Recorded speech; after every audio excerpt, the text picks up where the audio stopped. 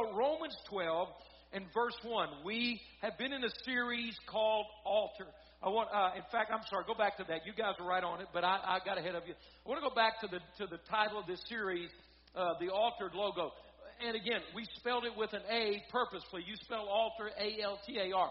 So we're talking about altar, apostrophe D. What if you spelled it with an E, something's altered. What does that mean? Maybe you bought a pair of slacks or pants and they were too long, and you went to the alteration shop and they altered your pants, or they took in your coat. They altered. It means to change, to do a small transition. But we spelled this word A-L-T-A-R apostrophe D. The focus is on the altar. When you meet Jesus Christ, He does not just make a small correction in your life. He transformed your life. How many can say amen to that? So I didn't hear everybody. How many can say amen that He transformed your life? Yeah, we're not just the same people we used to be. He has changed us, and He is changing us. Amen? So when you're altered, that means, listen to this, you have been transformed by supernatural encounter at the cross of Jesus Christ. Transformed by a supernatural encounter with Jesus Christ. Romans 12:1 has been our foundation scripture for this series. So let's go there again today and be reminded of what altered means. I'm talking about not just a piece of furniture in a church, not just the front of a building, but a lifestyle. Someone say lifestyle. Lifestyle. Watch this.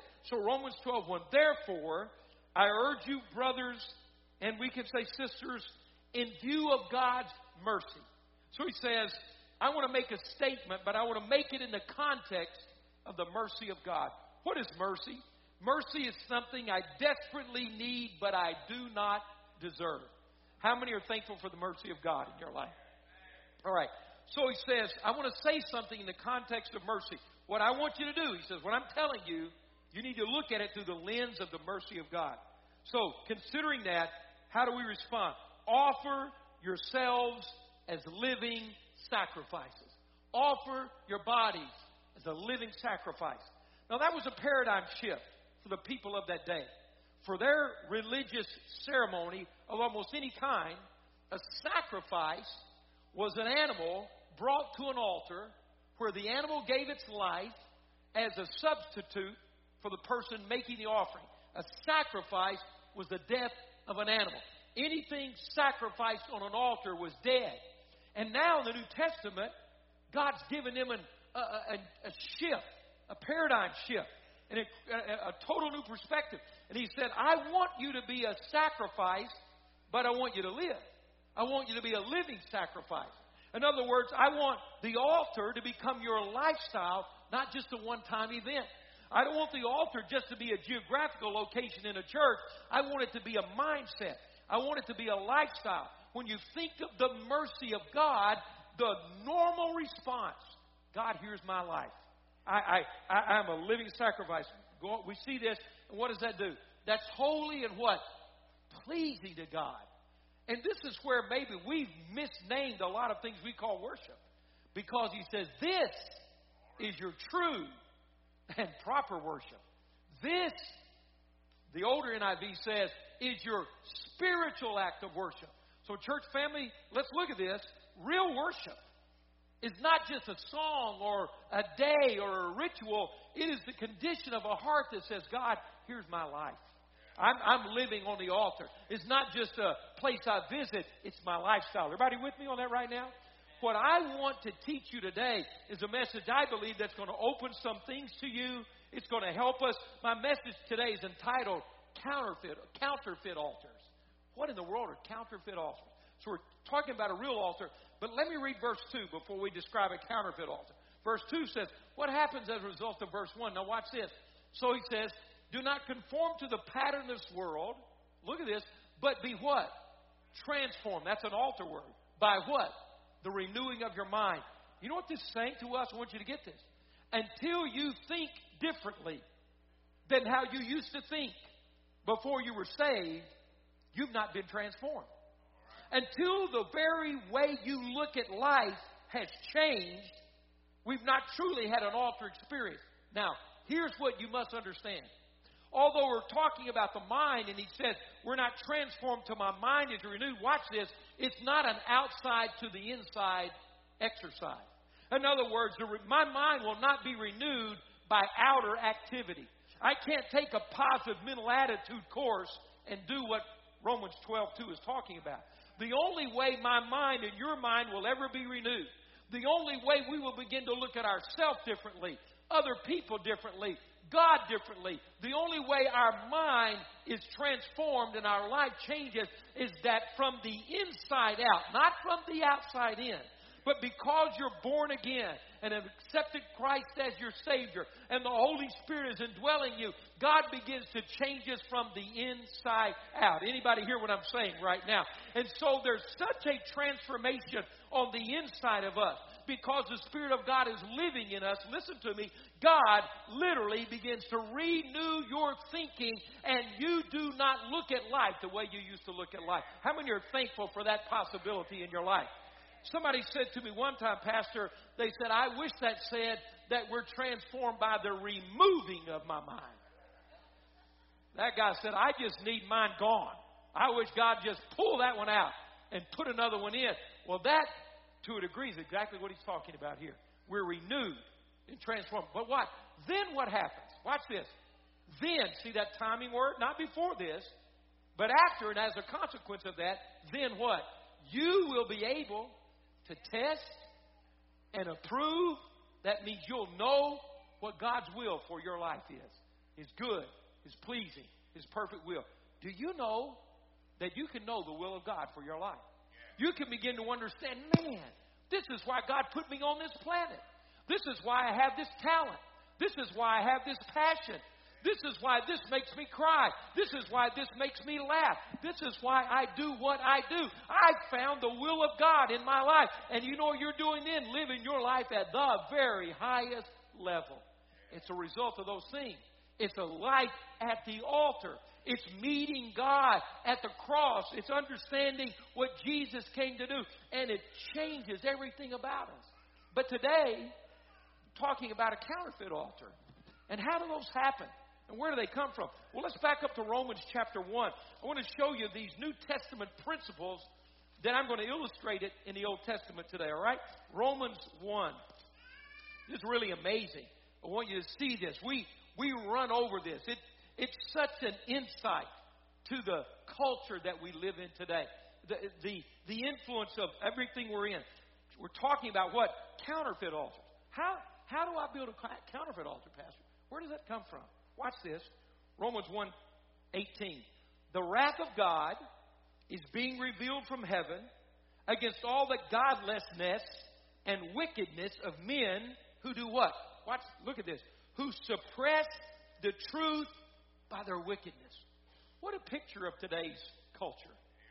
Now, we love to think of God as merciful. How many like that? God. Kind, compassionate, slow to anger, good, these things. And He is all that. Thank God. But I've noticed something. In every river that's productive and a blessing that I've ever seen, think about this beautiful Tennessee River here, there's always two banks on that river. Two sides that causes a river to do good things. So this river of God's grace and goodness, on one side is the God we all love. Grace, mercy, patience, kindness, forgiveness. Are you with me? We like to walk on that side of the river, don't we? But for that river to function and not cause floods and damage, there's a bank on the opposite side. And that's what we're reading about here in this verse. Because God says, I always choose mercy first. The Bible says it's the goodness of God that leads to repentance. It's the grace of God that has saved us. But God says there is certain activity that grabs the attention of God and is not pleasing to God. I was reading again in Matthew, and it says that I was reading about little children, and I thought about the horrible things we read happening to children these days. And it said that it would be better for a millstone to be tied around your neck and thrown into the depths than for you to cause one of God's little ones to sin. When people cause other people to stumble. It gets the attention of God, and you're not on the side of the river you want to be on. Everybody with me? That's Bible as much as grace is Bible. So, what was their offense? They are suppressing truth about God because of the wickedness in their life. Now, let's keep reading. We're talking about a counterfeit altar. How did it come? Verse 19. Watch this. Since what may be known about God is plain to them. Wow. The people suppressing truth. The people saying there is no God. The Bible says that what may be known about God has been made plain to them, to every one of us. How? Let's keep reading. Because God has made it plain to them. For since the creation of the world, God's invisible qualities and His eternal power and His divine nature have been clearly seen, being understood from what has been made, so that men are without excuse. I don't have time. I got to keep moving here. But I wish I could delve into this a little bit. You know, I have a relatively decent IQ and education. I've read the books in school, and the books the school won't put out. Okay? And I've noticed that the last time I checked, it's still called the theory of evolution. Not the law, the theory. I've been to Washington, D.C. and walked through the Smithsonian. Have you ever been to that amazing place? I love it. It's amazing. And as I walked through the Smithsonian Institute, and I've read and I've studied, and I had another course of study before God saved me and called me to ministry, and I've done a lot of science and study and mathematics, and I'm walking through the Smithsonian, and I'm looking at this thing, and I begin to notice, it's quite interesting that as I'm reading everything, that they're saying the world is the universe is billions of years old, and the earth is millions upon millions of years old, and everything slowly evolved from this to this, and from this species to this species, and slow evolution after millions of years. And the funny thing in the Smithsonian and every other place on the planet is that if it took millions and millions and millions and millions of years to evolve from this species to that species, they have a real problem with that theory. Because there's no transitional life forms anywhere ever found on this planet. Now, to a logical, unbiased mind, you would have to think, if it took millions and millions and millions and millions of years to evolve from this one to that one, and there's nothing? None of them? None of the species? Now, I know I'm making some people real uncomfortable right now. Again, I'm not a caveman. I have an education. I went to college. I graduated. I'm not an idiot. But I have a brain. And I can think for myself. And I can read the books they tell me to read, and I can read the books they don't want me to read. By people with more degrees than the people that wrote the ones they want me to read. And God says in the Word, and that's where there's such a battle around evolution, because you better fight creation if you're not a believer in God, because the Bible says down in the depth of your heart, when you're alone and nobody's there, you can't deny the fact that only a God could have created where we live. And the Bible says we're without excuse. We know there is a God. I'll stop there because we need to move on. So, what happened? Look at verse 21. Counterfeit altars. Here's the deal. What's a counterfeit altar? We've established in the Word, we know there's a God.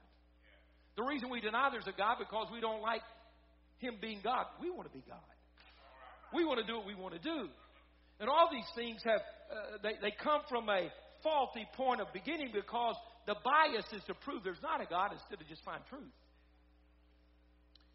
For although they knew God, they neither glorified Him as God nor gave thanks to Him. Okay, so you say, we know what's there, but we refuse it. What happened then? Their thinking became futile, and their foolish hearts were darkened. Although they claimed to be wise, they became fools. And here it is. Here's how you make a counterfeit altar. And they exchanged. Oh, it wasn't blind. It wasn't didn't know. It was an exchange.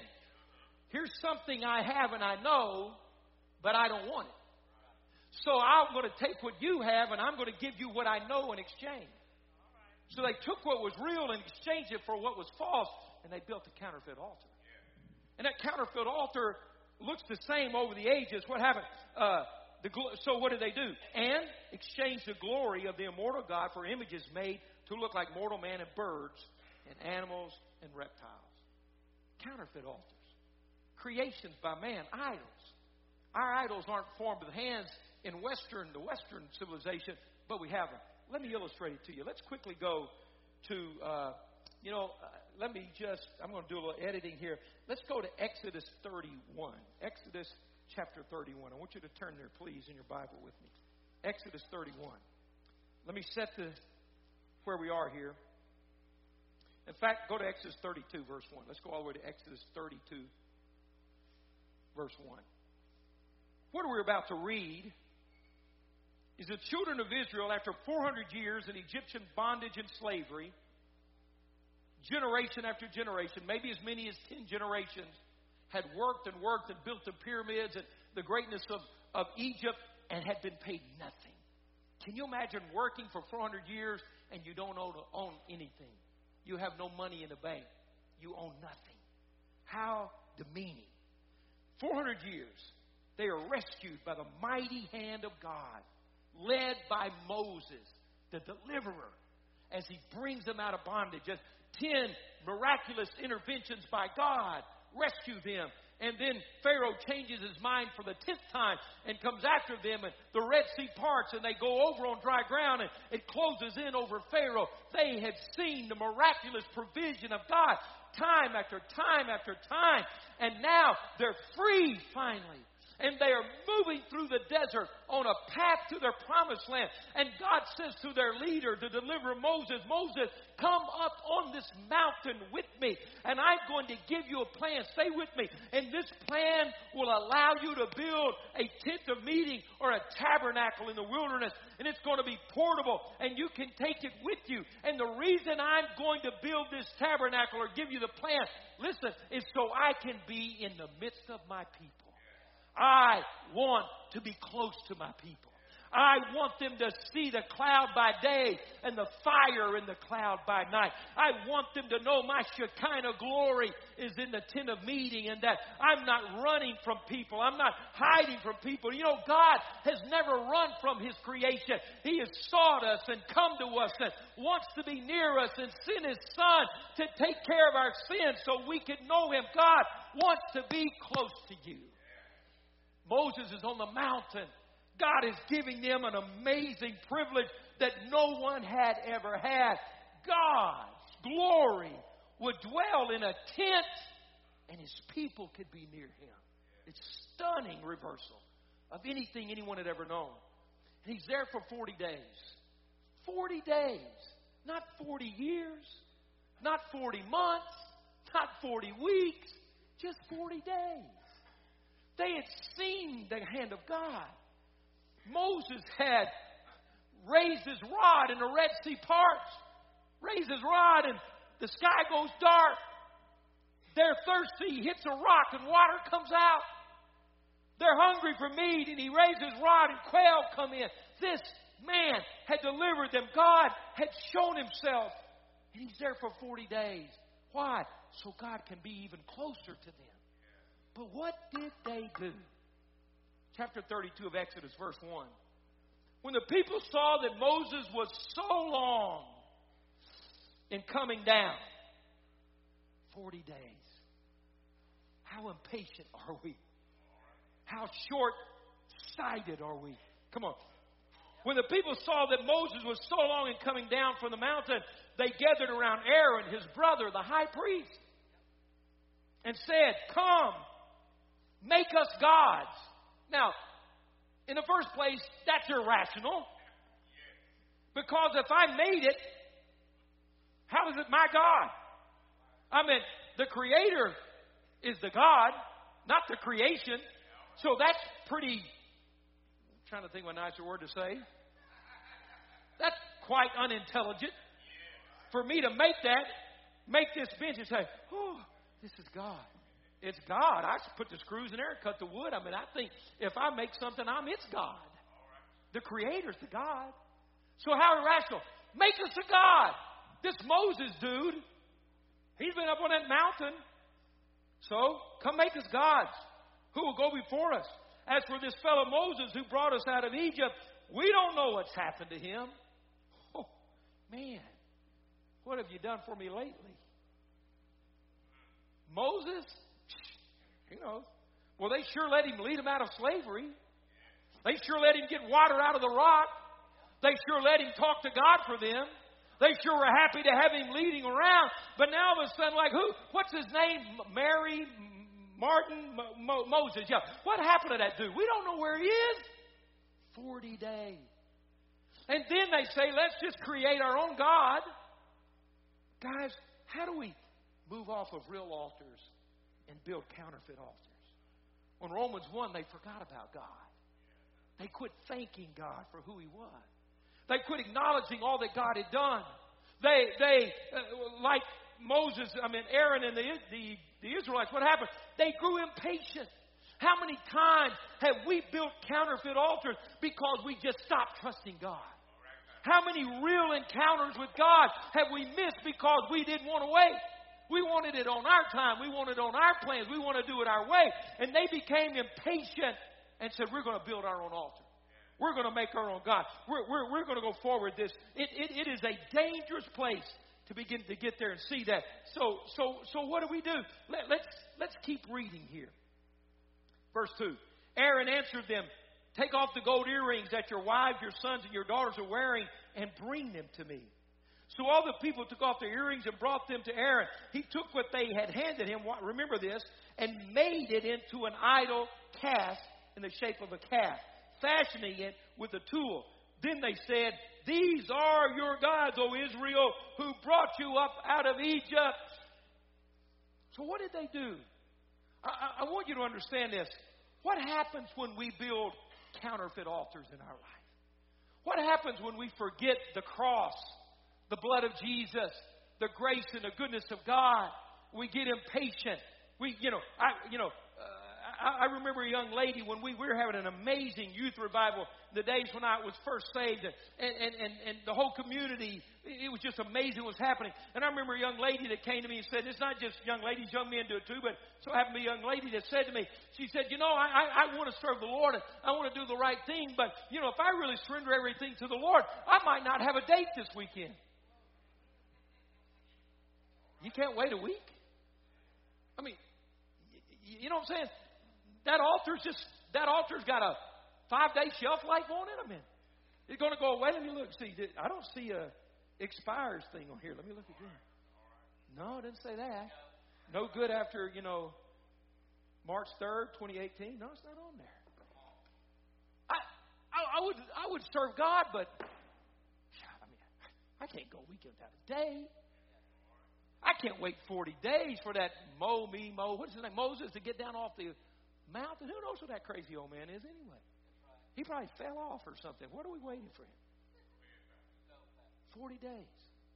So here's what happened. Okay, Aaron says, okay, bring all your gold jewelry. Now, let's think about this. Where did that jewelry come from? They've been slaves for 100 years. Slaves don't wear gold earrings and gold chains and gold grills and, you know what I'm saying?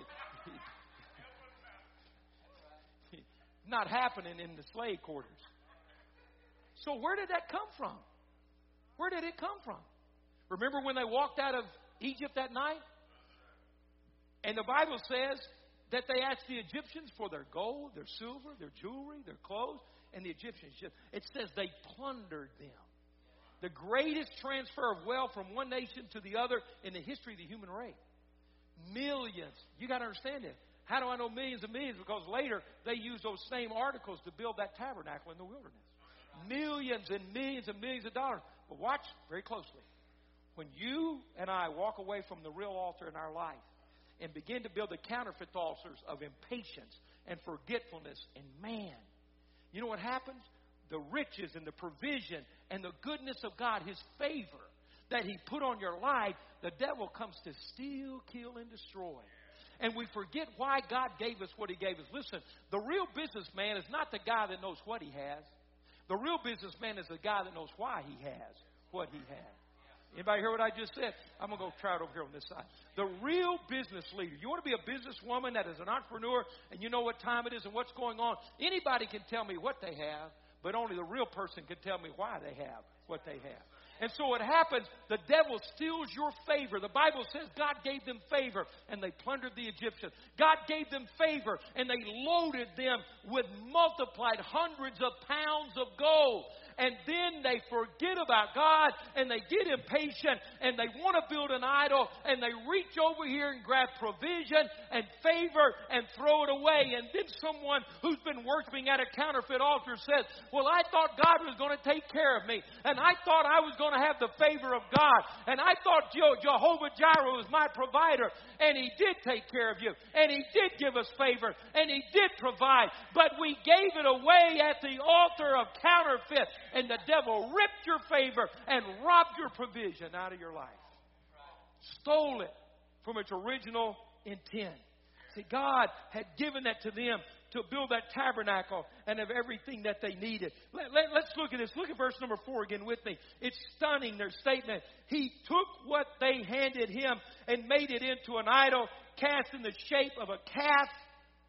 Did you know the cow or the calf was one of the most sacred idols in Egypt? Isn't it amazing that the very people that held them in bondage, the religion that killed their sons and robbed them of their dignity, as soon as they made a counterfeit altar, they began to imitate the very thing that had beaten them down into slavery. My God. Of all the things. So what did they? Made it into an idol cast in the shape of a calf. Listen, fashioned with a tool. Then they said, these are your gods, O Israel, who brought you up out of Egypt. What? You didn't even make it then. This is your God who brought you up out of Egypt. You just made it. You've been out of that place. We become so short-sighted when we do not go back to the altar of the cross in our life that we forget what God has done for us. We forget the mercy that came to us. We have this mindset. We might start thinking, I did this.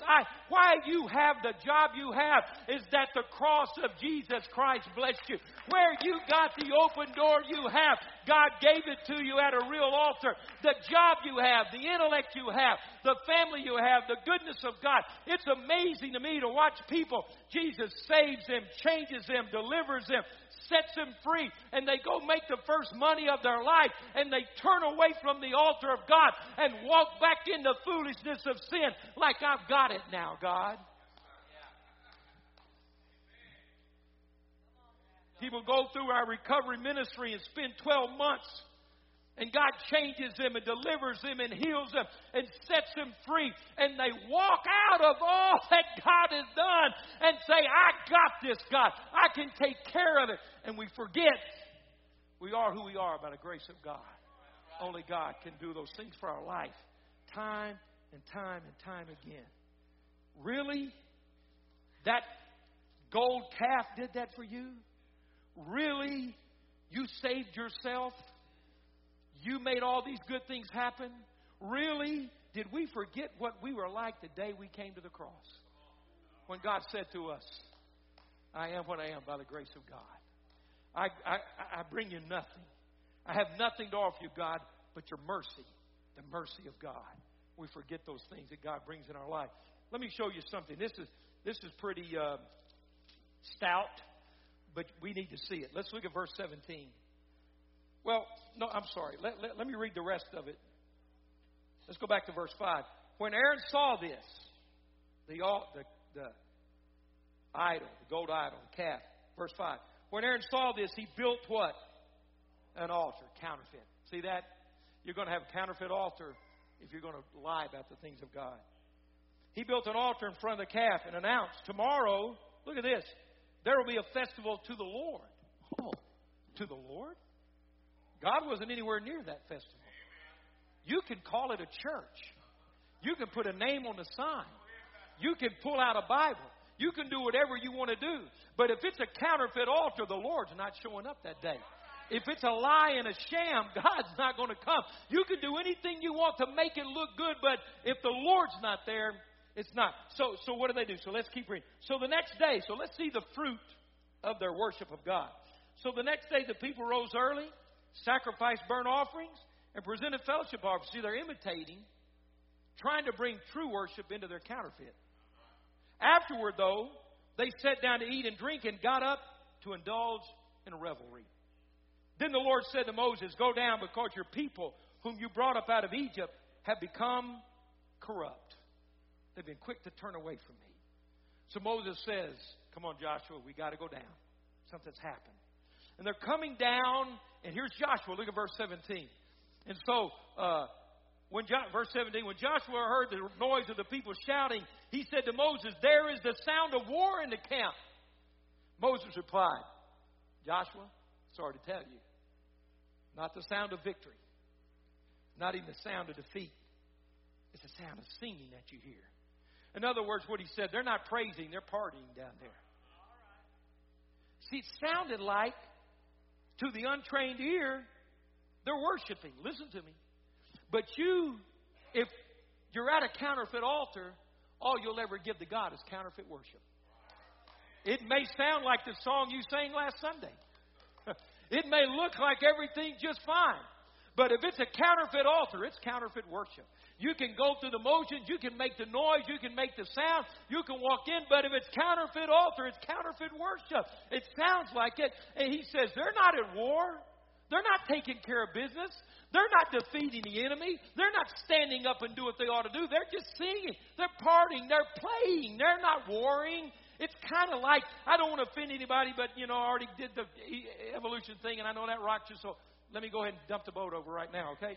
So here's the deal. It's kind of like, now, and video games are cool. I played some of them and whatever. So, okay, so we're all fine. But, I grew up in the generation you stayed outside. I have a hard time sitting inside. I have a hard time sitting.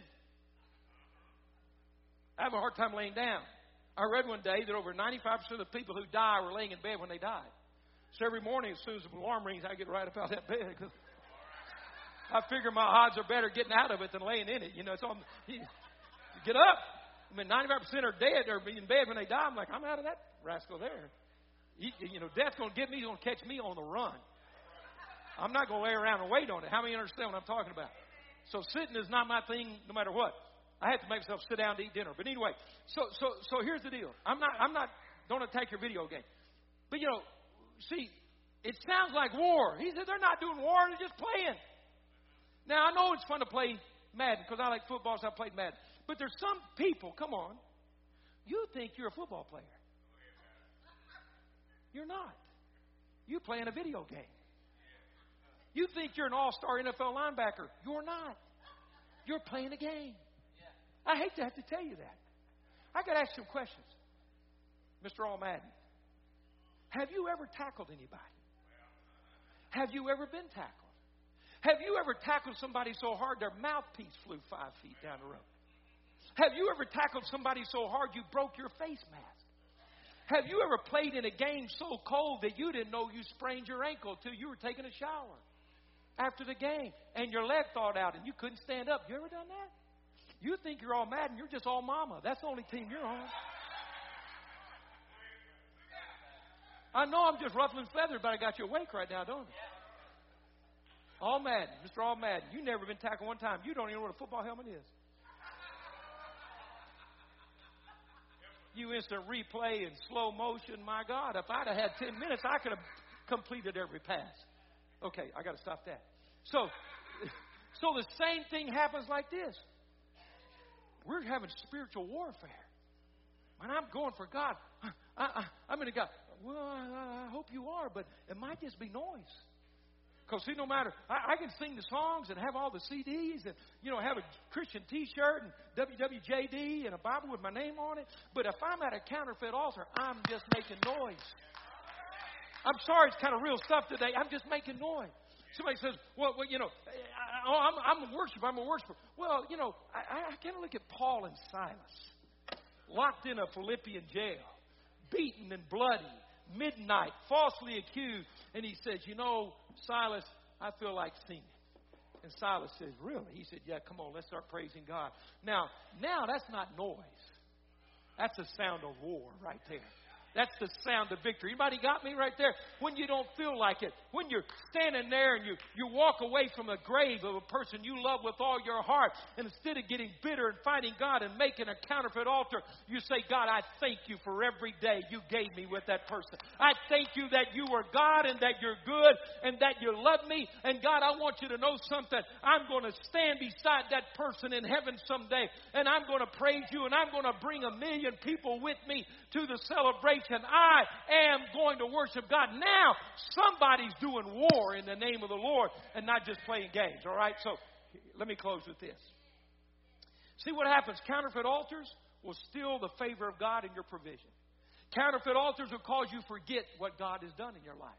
Counterfeit altars will cause you to compromise and miss it. But go to chapter 33. I want you to see this. We're going to close with this. So after all this, watch this. Verse 1. Then the Lord said to Moses, okay, all these folks have done all this crazy stuff. Made the idol, indulged in revelry and immorality. The Lord said to Moses, okay, Moses, now, what I didn't read here is God said, Moses, if you'll get out of the way, I'll kill all these folks. Wait, I'm going to read it. He said, you back up on that mountain, let me kill them all, we'll start over again. He said, no. That's a good pastor. That's a good pastor. That's a man of God. God says, look, you all right, dude? We're going to get the rest of them. No. God, have mercy on them. So this is what God says. 33:1. Watch this. Then the Lord said to Moses, leave this place, you and the people you brought up out of Egypt, and go up to the land I promised on faith, on oath, to Abraham, Isaac, and Jacob, saying, I will give it to your descendants. Now look at verse 2. I'll send an angel before you and drive out the Canaanites, Amorites, Hittites, Perizzites, Hivites, Jebusites. He says, going up to the land full of milk and honey. Well, it's sounding good, isn't it? Hallelujah. We're going to get our inheritance. He's going to send an angel to defeat all our enemies. It's good. But look at the next sentence. But I will not go with you. Man, I'm not going to go. God says, you can do all your stuff. And I'm going to put you in there because I'm God who will keep my word. It's kind of like a lot of people. They just want to go to heaven. They don't want to walk with God in life. They just want to go to heaven. You got me? He said, you're going to go to the promised land. And my angel's going to go before you, but I'm not going. He said, if I go with you, I'd kill you going. I'd kill you. Dear Lord. That's what it says right there. Because you're stiff-necked people, I might destroy you on the way. God basically said, I think I've had all I can take. I'm going to do you a favor, me a favor. I'm leaving. I'll send the angel. Go on. That's some rough stuff, isn't it? Moses, look at this. So much to read. Let's just drop down to verse 12.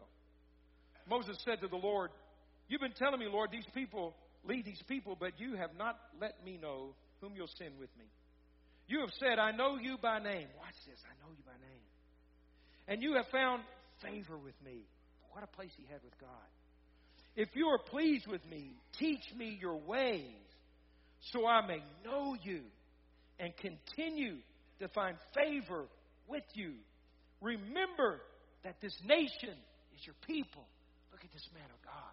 And then he says, the Lord replied, my presence will go with you, and I'll give you rest. Then Moses said to him, Lord, if your presence does not go with us, do not send us up from here. You know what he said to God? Do you understand what he said? He said, Lord, I'd rather risk dying than to go without you. God said, I'm not going. It's not because I don't love you. He said, I'm not going to go because I'm afraid with the way you guys act, you're going to die.